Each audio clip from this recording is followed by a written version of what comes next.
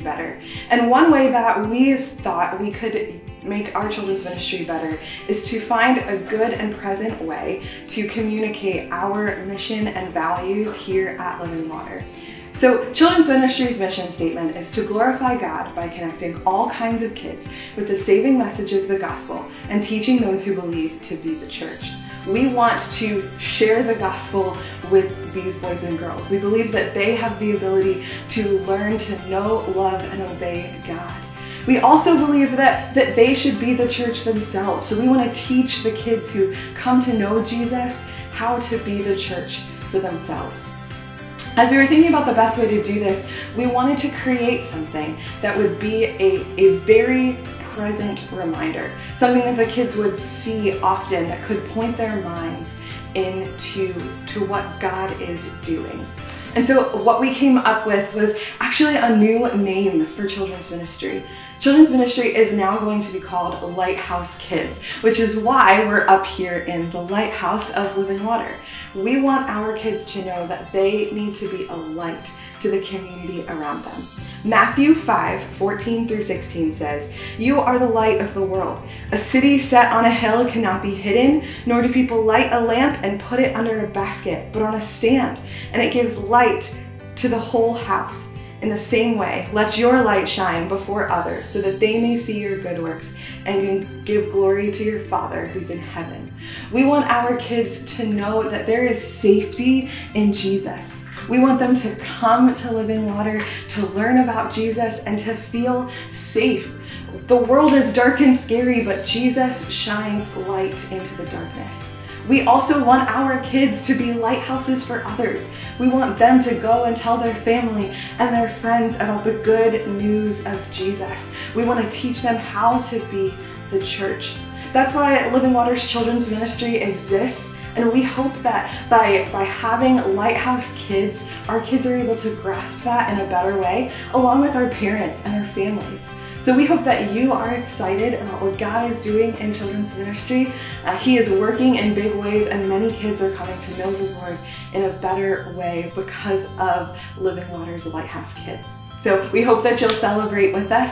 We had a little bit of a party on Wednesday night, and the kids were so excited about what God's doing. So we hope that you're excited too.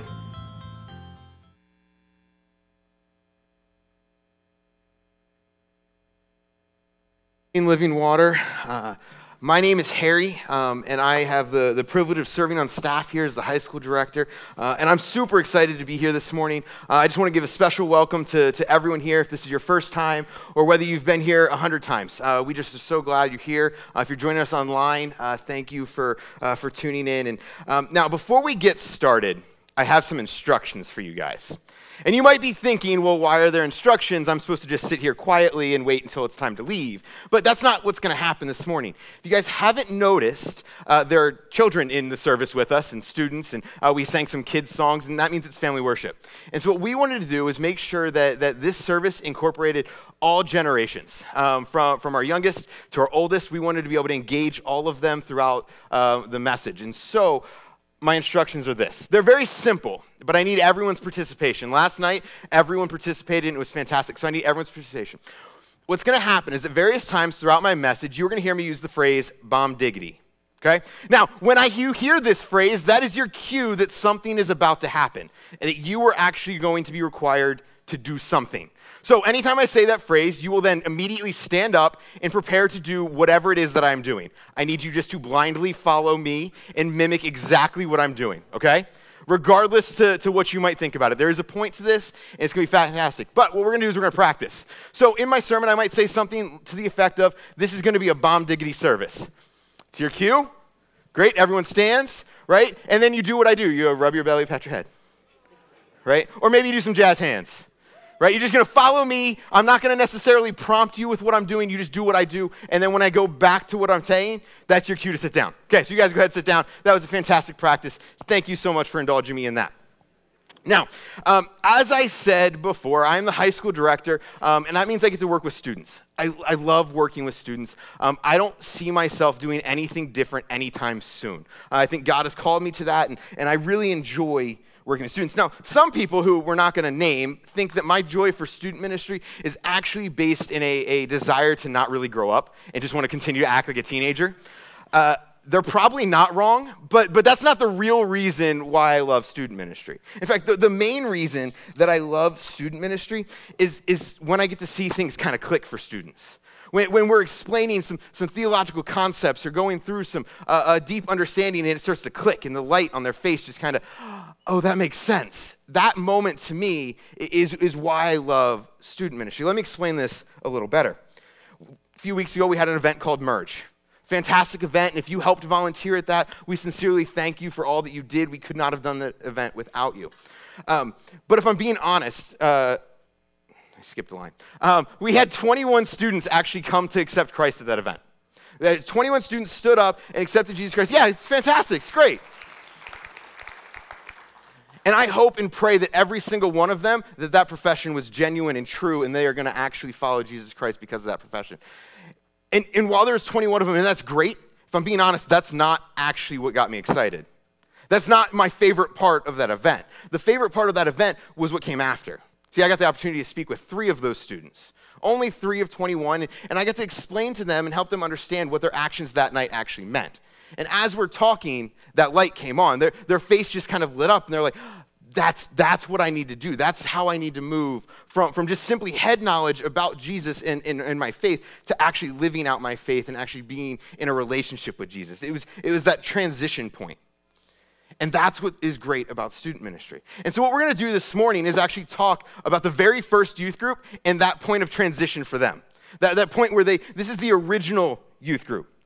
And if I'm being honest, I think these are a group of bomb diggity dudes. There you go, that's your cue, right? Fantastic. Just gonna do some jazz hands. Yeah, I think they were awesome. And here's the thing, you guys actually know these 12, right? You could probably name every single one of them. You probably haven't perceived them as a youth group before, but they are, right? They are the 12 disciples. What you're probably picturing is something similar to this, right? 12, 30-year-old dudes all have beards, kind of running around, following Jesus, who's also a 30-year-old dude with a beard. That's not actually a biblically accurate depiction. Right? They might look closer to this. Now, not really. That's actually from our Burley weekend. That was from a student ministry event that we had where our guys, there's more than 12 of them. I know, I counted. It's fine. But the reality is they were likely teenagers, not 30-year-old guys. Right? The reality is, now, you're probably wondering at this point, like, no, they did some adult things. I'm pretty sure they're adults. We've always perceived them as adults, and that's fine. But the thing is, the Bible never gives us their ages. One way or the other. It never tells us they are, in fact, teenagers. It never tells us that they aren't. But it does give us some indicating factors that actually help us come to a deeper understanding of the reality that they were probably teenagers. Let me explain. In the first century Jewish culture, you would start at 5 years old your schooling. Quite similar to now. Students start kindergarten around 5. But you would start your schooling at 5, and your schooling would consist of an intentional studying and memorization of the Torah. That was it. That was your primary schooling. And by the age of 12, if you were really good at memorizing the Torah and you really enjoyed the studying, you would then go and seek a rabbi who would become your mentor, and you would apprentice under him until you're 30. And at that point, you would then start taking on your own apprentices. Now, if at the age of 12, you're like, I sucked at school, I don't like studying, I wasn't good at memorizing anything at all, what you would do is instead of seeking a rabbi, you would go and work with your dad. You would start apprenticing under whatever your father's trade is. And then you would continue to work for the next 3 to 5 years until your parents decide to start marrying you off. Especially if you were female, that's what would happen is around age 14 or 15, you would be sent off to get married. And that's kind of the reality that first century Jewish children would live in. Now, in that, we know that you're kind of functioning in this weird like pseudo-adult stage, right? You can get married, you could work, but you're still a teenager. You don't have real responsibilities at that point. Again, at least until your parents find you a bomb diggity spouse.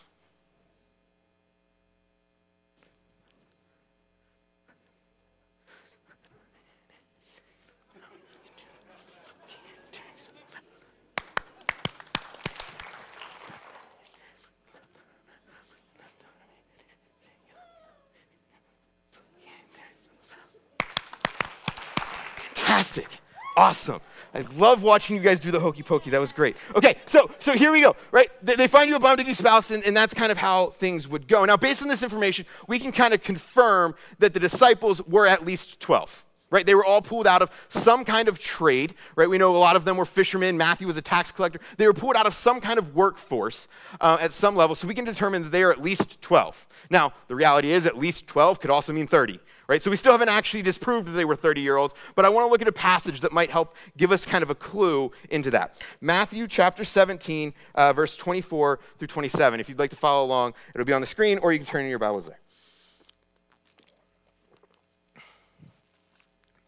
Matthew 17, verse 24 says this. When they came to Capernaum, the tax collectors of the 2 darts from a tax went up to Peter and said, "Does your teacher not pay?" And he said, "Yes." And when he came to the house, Jesus spoke to him first, saying, "What do you think, Simon? From who do kings of the earth take toll or taxes? From their sons or from others?" And when he said, "From others," Jesus said to him, "Then the sons are free. However, not to give offense to them, go to the sea and cast a hook and take the first fish that comes up. And when it opens its mouth, you will find a shekel. Take that and give it to them for me and for yourself." You see, the first century Jewish temple didn't consider you adult until they could take your money through a form of tax. That tax was collected at the age of 20. Anyone under the age of 20 didn't actually pay tax. So in this passage we just read, Jesus instructs Peter to get taxes for Jesus, who we know is 30, and Peter, who we can now assume is at least 20. But that's it. No one else had to pay tax. None of the other 11 disciples seemed to have to pay tax, at least based on the text. This would, while it doesn't give us a definitive picture, it does give us a kind of conclusion that we can draw that Peter was probably the only one of the disciples that was at least 20. And that simply means he was the youth leader, while the other 11 were part of the youth group. Right? Now, these 12 were specifically chosen as teenagers to serve God to some capacity. They were specifically chosen for a very real reason, and that's what we're actually going to focus on this morning, is their call. Remember, I told you we're going to talk about the point where the light kind of clicks on for them. So I want to talk about their call. So if you have your Bibles, go ahead and turn to Luke chapter 5. We're going to read a few verses there, but before we do that, I want to just kind of give you a preemptive of what's happening here at this point. Jesus has got to right by the sea, and he sees all of these people are gathering, so he decides he's going to teach. So he hops in some dude's boat and tells him to row out a little bit, and they go out just offshore, and Jesus teaches. After he's done teaching, he gets some hankering for some fish, so he tells the guy, "Hey, we're going to go out, and we're going to go just a little bit further. I'm going to get you guys to cast your net out, and we're going to catch some fish." And Peter, or Simon at that point, whose boat it is, who has been fishing all night, he's tired, he doesn't really want to do it. He kind of gives this, "Well, okay, I guess if you really say that this is going to work, we'll go ahead and we'll do that. We're going to go out." And they do that, but he's not really confident that they're going to catch anything. And he throws the net over, and they start pulling in so many fish that the boat starts to sink. Him and his friends, their minds are blown. And this is what Luke says in chapter 5, verse 9. "For he and all who were with him were astonished at the catch of the fish they had taken. And so were James and John and sons of Zebedee, who were partners with Simon. And Jesus said to Simon, 'Do not be afraid. From now on you will be catching men.' And when they had brought their boats in, they left everything and followed him." See, this is one of the first calls that we see of the disciples. It's Luke's account of the calling of the disciples. And the calling seems very simple. So here's what we're going to do. The calling's simple, but I think it would be awesome to be able to walk with Jesus. I don't know about you guys. As someone who's followed Jesus, I think to be able to spend 3 years with Jesus is great. I think it would have been bomb diggity. Ready?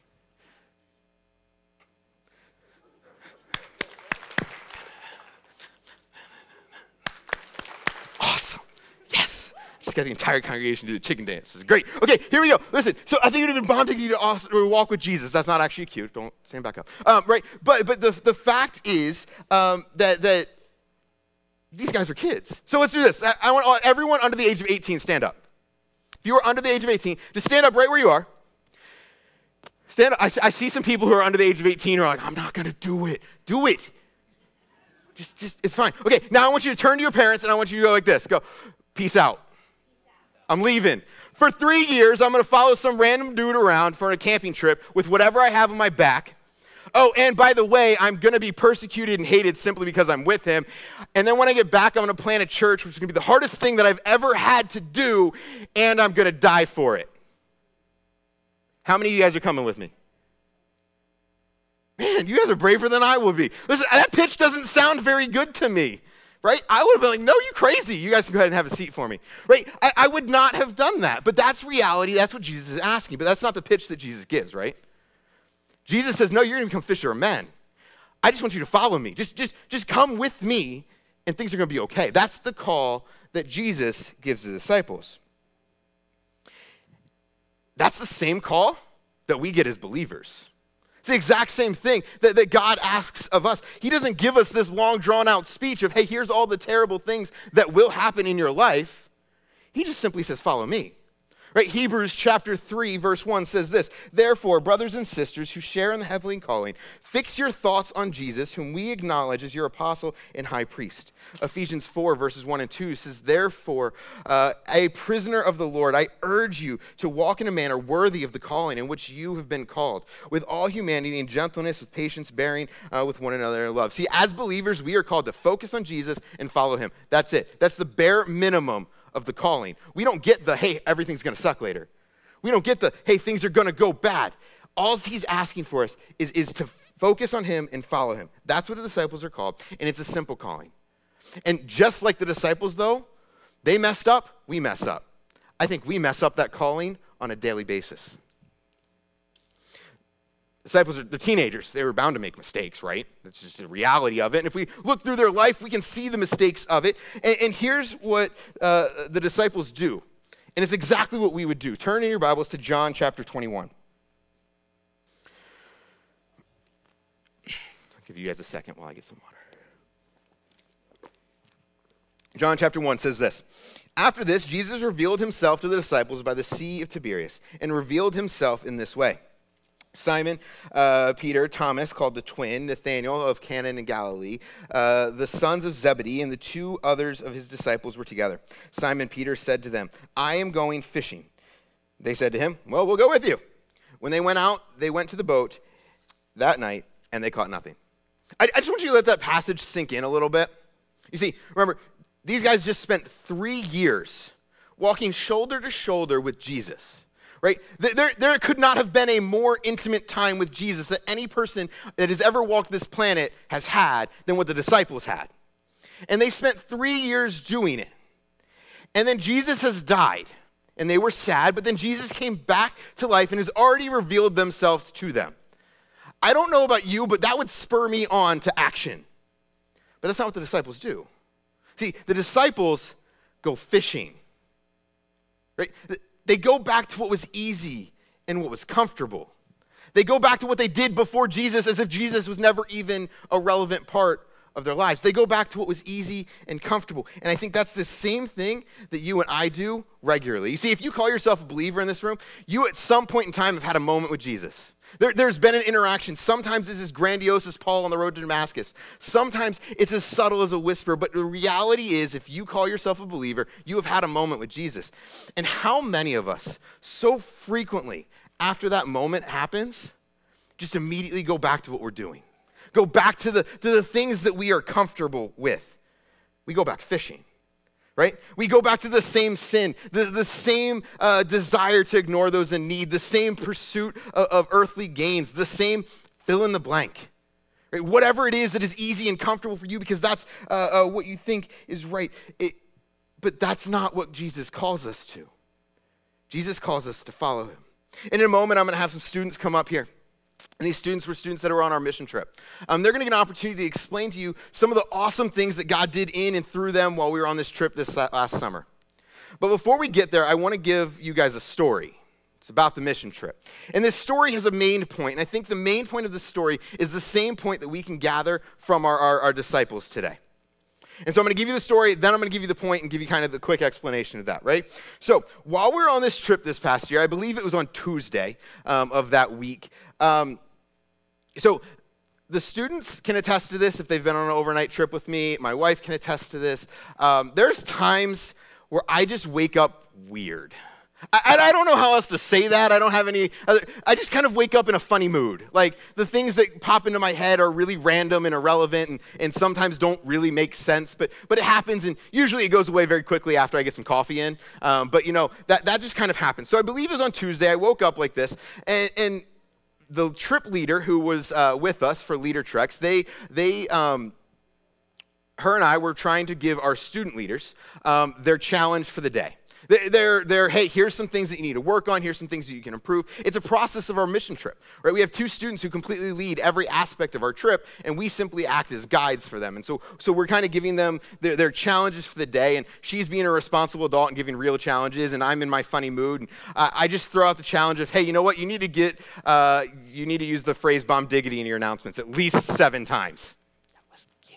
Yeah. There you go, right?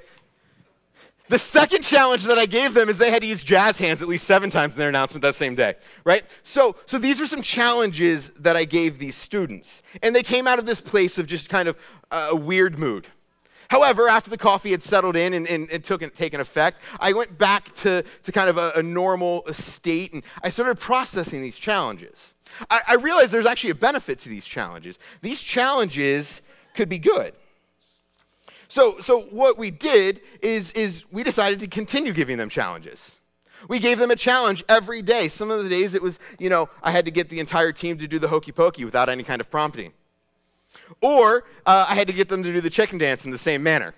Yes, I have completed every challenge that we gave the students so far in this lesson. Just want to throw that out there. But here's the thing. They had to wrap instructions. They had to sing happy birthday to a student 16 times in a single day. Right? They had to sing Wheels on the Bus so many times when driving on the bus. And they had all these crazy challenges. And they continued to get ridiculous and harder each day. But here's the point. Student leaders could have at any point in time given up. There's no penalty. We weren't going to send them home if they didn't complete my ridiculous challenges. Right? There was no reason for that. They could have given up, but what they did instead is they met every challenge head on, and they continued to follow through. They continued to go and ultimately did get a reward at the end. They got to challenge me and the trip leader to do our own challenges that day, or at the very last day, and that's great. But here's the thing. I think that's what God asks us to do sometimes. You see, regardless of how ridiculous the challenge that we meet in life gets, regardless how hard or difficult or painful things seem to get, there are going to be challenges in our lives, and all that God actually asks for is some follow-through. We see this in the life of the disciples too. Let's go back to John chapter 21, starting in verse 15. You see, Jesus had revealed himself again to the disciples after they went back fishing. And Peter got so excited, he dove out of the boat and he swam back to shore. And this is the conversation Jesus and Peter had while on shore. It says this: when they had finished breakfast, Jesus said to Simon Peter, "Simon, son of John, do you love me more than these?" He said to him, "Yes, Lord, you know that I love you." And he said to him, "Feed my lambs." He said to him a second time, "Simon, son of John, do you love me?" He said to him, "Yes, Lord, you know that I love you." He said to him, "Tend my sheep." Verse 17, he says, he said to him a third time, "Simon, son of John, do you love me?" Peter was grieved because he had said this to a third time, "Do you love me?" And he said to him, "Lord, you know everything. You know that I love you." Jesus said to him, "Feed my sheep. Truly, truly, I say to you, when you were young, you used to dress yourself and walk wherever you wanted. But when you are old, you will stretch out your hands and will dress you, and others will dress you, and you will carry you to where you do not want to go." This he said to show what kind of death he was to glorify God. After saying this, he said to him, "Follow me." The disciples would go on to launch the church. They would do incredible things, and they would ultimately, all but one, die due to persecution because of following Jesus. Jesus was asking the hardest thing of them, but he did it in a very simple way. Follow me. You see, the disciples went back to what's comfortable, and Jesus asked them for some follow-through. He said, "No, I'm gone, but you need to continue this. You need to continue following through." And that's all that Jesus actually asks of us, is to follow him with some follow-through. And so I have some questions for you. Where in your life have you gone back fishing?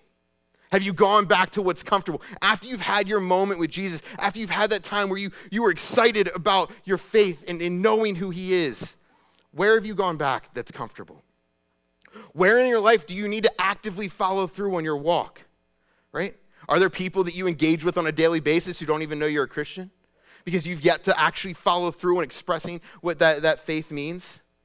Are there people in your life that are bringing you down and ultimately pulling you away from Christ that you need to potentially cut out? That's going to allow you to follow through with your walk. What risks do you need to take? Is God calling you to do something radical in your life that might create a massive shockwave through the things that you know? But if that's what God's calling you, do you have some follow through? Are you going to follow him with some follow through?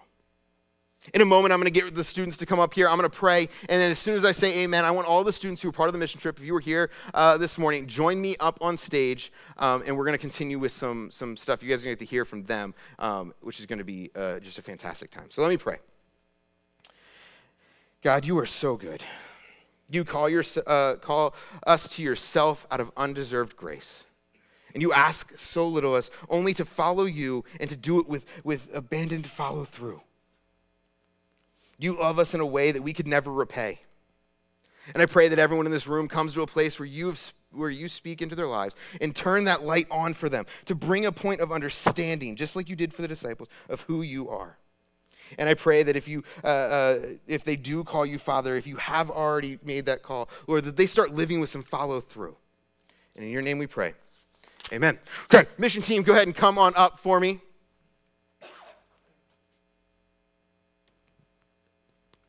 Chris, I got the blue mic.